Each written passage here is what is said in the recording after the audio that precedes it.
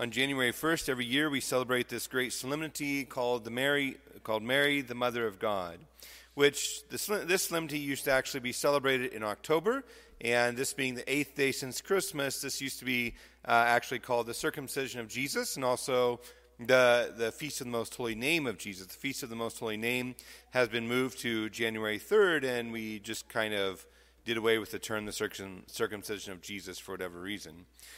But this feast is important, and the reason that it is important because giving the title of Mary, the Mother of God, to Mary actually ties into who Jesus is. And so this title given to Mary dates all the way back to the Council of Ephesus in 431.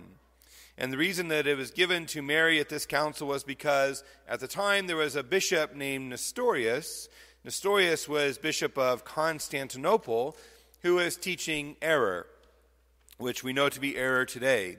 And so they called the council to correct the error that was being taught and to come to the understanding of the dogma that we believe about who Jesus is today.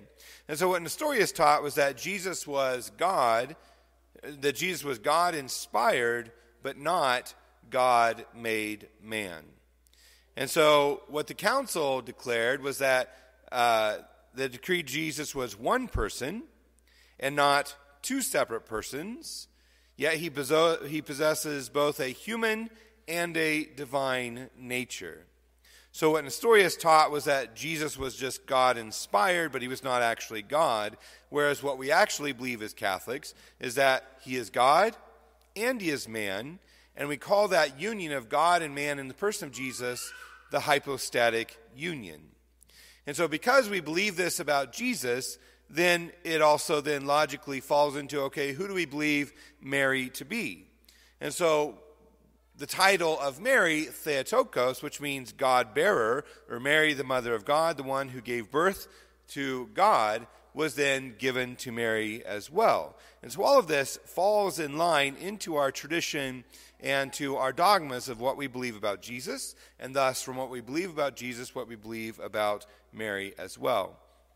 Now, we don't want to confuse this to mean that Mary is the source of the divinity of Jesus, or that Mary is God herself. That's not what we are saying by calling Mary the Mother of God. If we were to say that, we would be incorrect, but also we realize that there are people who accuse Catholics of actually believing these very things, but that's not what we believe. What we do believe is that Mary is the source of the humanity of Jesus, and that God is the source of his divinity. He is the one person, yet possessing two natures, human and divine. And this is what we call the hypostatic union, which is a theological term in order to help us to define the reality of who Jesus is. And so the implications of what we believe about Jesus actually reach far out, because if we don't get it right about who Jesus is, then a lot of our other theology begins to fall short. And so it's necessary that we hold on to these facts and these dogmas of our faith. The ancient ecumenical councils, like the Council of Ephesus, keep Christianity united in one faith. And so we have these councils that have happened throughout history that have been called upon in order to correct errors that were being taught in the church, except for the Second Vatican Council, which was called for pastoral reasons, and that was one of the ones that is called for different reasons. Interestingly enough, our readings today allow us to focus on names, specifically the name of God and the name of Jesus, and the importance of what it means to know a name. Because the naming of a child in the Jewish tradition happened on the 8th day, we have the readings that we have today, and thus we can also call this the Solemnity of Mary, the Mother of God, but also the naming of Jesus as well. So when we go all the way back to the Garden of Eden, we already see the importance of the naming of people. When God creates Adam from the dust of the earth, he calls him Adam because Adam means from the earth. But then when Eve is created, Eve is not called from the earth because she was not created from the earth. She was created from the side of Adam. And Eve literally means the mother of all the living. And she is named this because she is taken from the side of Adam. What's interesting, though, is before God creates Eve, God brings all of the animals before Adam in order for him to name them. We hear in the book of Genesis. And this naming of all of the animals by Adam shows a dominion that he has over the animals, an authority that he has over the animals. But it's also showing Adam that he is different than all of the animals as well, that he is created different than all of them, and that God has a different purpose for him than he does for all of the animals. So if we use this logic about Adam naming the animals that he has dominion and authority over them, we also realize that by God naming Adam and Eve, he has a dominion over them, and he has an authority over them as well. We also see God naming different people throughout the scriptures also. Like, for instance, when we go to Abram. Abram was this great patriarch in the Old Testament whose name was eventually changed to Abraham. God comes in and makes a covenant with Abram, and when he makes that covenant with Abram, he changes his name to Abraham. And that covenant that he makes with Abraham, one of the parts of it's a threefold covenant. One of those parts of the covenant is that he's going to be a great nation, and that by changing his name to Abraham, it literally means the father of all the nations. But we also know that Abraham has no children. He has a child by the servant girl Hagar, but he still doesn't have a child by his own wife, through which the covenant is going to pass. Eventually, he is blessed with a child, but he only has one child. So if you can imagine Abraham, when he goes and introduces himself to people, he says, yeah, my name is Abraham. It means the father of many nations. How ironic it is that he has one child, and people in the background are probably snickering at him, thinking, how can he be the father of many nations with one child? But it is still through Abraham that God desires to build his covenant. We know that Isaac then has two children, Jacob and Esau. We know that the line passes from Isaac into Jacob, and Jacob has 12 sons, so that the covenant and the many nations begins to grow. That God's promise then begins to be fulfilled through Abraham, through Isaac, and through Jacob. But we also know that Jacob's name has changed also. Jacob leaves Esau. He leaves Esau behind. He goes and forms his own nation. He goes and gets married. He has his 12 sons. And Jacob's name is also changed, because God is passing his line and his covenant through Jacob into the nation of Israel. And that nation of Israel is actually the name that Jacob's name is changed to. Jacob's name is changed to Israel. So all of the 12 sons are the sons of Israel, in which they establish the nation of Israel through those 12 tribes, through those 12 sons of Jacob. When we fast forward all the way into the New Testament, we fast forward to Zechariah and Elizabeth. Remember the story of Zechariah and Elizabeth. Zechariah is in the temple offering the annual sacrifice that he is called upon to do as high priest. He goes into the temple to offer that sacrifice. The angel appears to him, says, "You're going to have a child." Zechariah kind of laughs. He said, "Me and my wife, we are old. There's no way this is going to happen." And the angel says, "I promise you that it will, and to show a sign this, you will be made mute." Zechariah, in his disbelief, is made mute. He comes out of the temple, and when he comes out of the temple, he's supposed to give the blessing upon all of the people. This sacrifice that Zechariah is giving is the once-a-year sacrifice. It's one of the pilgrimage feasts of the Israelite people, where all of the faithful Jews travel to Jerusalem, travel to the temple in order to receive the blessing from God. And the very blessing from God that they are to receive is actually the blessing that we read about in the book of Numbers today. The book of Numbers reveals to us the threefold blessing of God, where God's name, the name of Yahweh, is called upon 3 different times in order to bless the people. Now, the amazing thing about that calling upon the Lord's name is that it is the name that has been revealed to Moses. When Moses is on Mount Sinai, he sees the burning bush. Moses asks God, he says, "Well, who are you that I can tell the people of Israel that you are their God?" And he says, "I am who am," or Yahweh. And so the people of Israel reverenced the name of God so much that they never said the name. They never said the name Yahweh. except when they pronounced the blessing upon all of the people, when they built the temple and had the temple, and they used that name to bless the people from the book of Numbers, like Zechariah was meant to do when he comes out of the temple after offering the sacrifice. But this name of God is reverenced. And when it is reverenced, what happens when they pass on the tradition of the scriptures to their descendants, they don't actually write the name of Yahweh in their Bibles out of strict reverence to his name. They use the term Adonai rather than Yahweh in order to reverence that name. And the reason I keep bringing that up, that reverence that name, is because it is by that name that we are saved, but then God gives another name by which we are saved. It is the name of Jesus.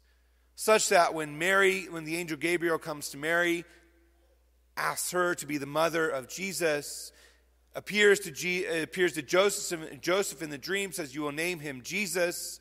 He thus is named Jesus, and that name Jesus means literally God saves. And so it's through the name of Jesus that we are saved.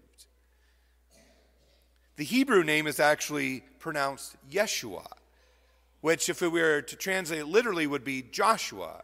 We know a Joshua in the Old Covenant, the Joshua that led the people out of the wilderness into the freedom of the promised land.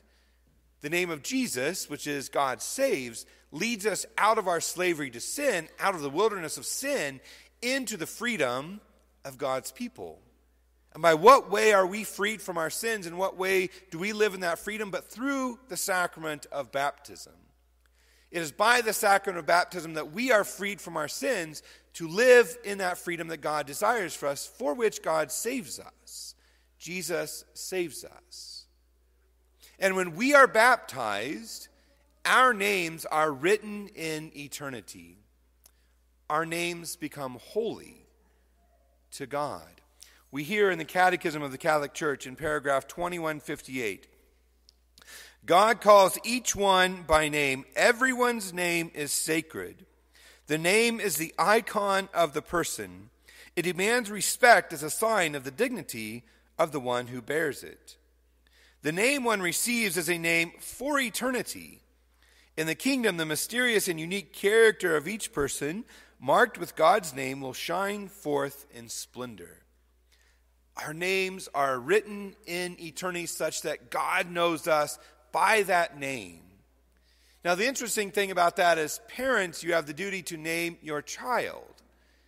But this is why the Catholic faith has always said it's important that we name children with Christian names, as that name is written in eternity, and thus we should never name a child something that is contrary to the Christian faith. It'd be kind of going against everything that God believes us to be if we name them something contrary to the Christian faith. But because we are baptized, that name is written into eternity. And I love that phrase that it becomes an icon of the person. Remember, the naming has a dominion and authority over that person. So a parent has a certain dominion and authority over their child.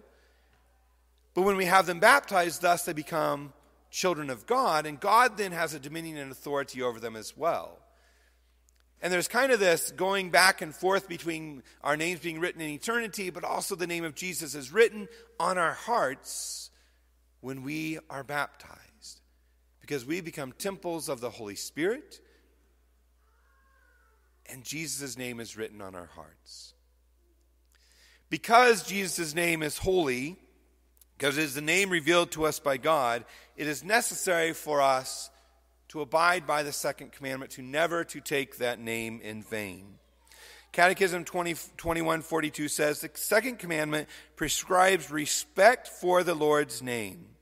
Like the first commandment, it belongs to the virtue of religion, and more particularly, it governs our use of speech in sacred matters. 2143, among all the words of revelation, there is one which is unique, the revealed name of God. God confines his name to those who believe in him. He reveals himself to them in his personal mystery. The gift of a name belongs to the order of trust and intimacy. The Lord's name is holy. For this reason, man must not abuse it. He must keep it in mind in silent, loving adoration. He will not introduce it into his own speech except to bless, praise, and glorify it. It is a mortal sin for us to use the name of Jesus Christ irreverently and as a swear word especially. The sin that we call that is actually blasphemy. To use the name of Jesus in an irreverent and an impious way. The Catechism goes on in 2146. The second commandment forbids the abuse of God's name. Every improper use of the names of God, Jesus Christ, but also the Virgin Mary and of all the saints. This is a sin that we need to root out of our lives immediately if it is a problem for us, because of the seriousness of the sin. Because it is a mortal sin, it will keep us out of eternal life. We will be damned to hell if we use the name of God in an impious way. The Catechism continues in 2147, promises made to others in God's name engage the divine honor, fidelity, truthfulness, and authority. They must be respected in justice. To be unfaithful to them is to misuse God's name and in some way to make God out to be a liar. Blasphemy is directly opposed to the second commandment. It consists in uttering against God inwardly or outwardly words of hatred, reproach, or defiance, and speaking ill of God, in failing in respect toward him in one's speech, and misusing God's name. St. James condemns those who blaspheme in that honorable name of Jesus by which you are called. The prohibition of blasphemy extends to language against Christ's church, the saints, and sacred things. It is also blasphemous to make use of God's name to cover up criminal practices, to reduce people to servitude, to torture persons, or put them to death. The misuse of God's name to commit a crime can provoke others to repudiate religion. Blasphemy is contrary to the respect due to God and his holy name. It is in itself a grave sin.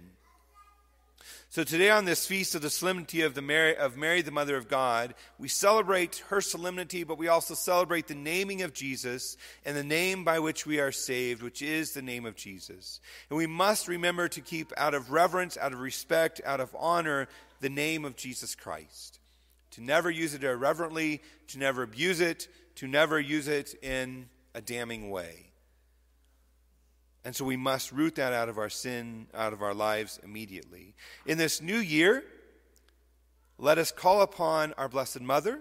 Let us call upon our Lord and Savior Jesus Christ. And as Mary kept all these things in her heart we hear about in our gospel today, may we keep the name of the Lord in our hearts in a reverent way, and that we may make him known to all of them that we encounter every single day.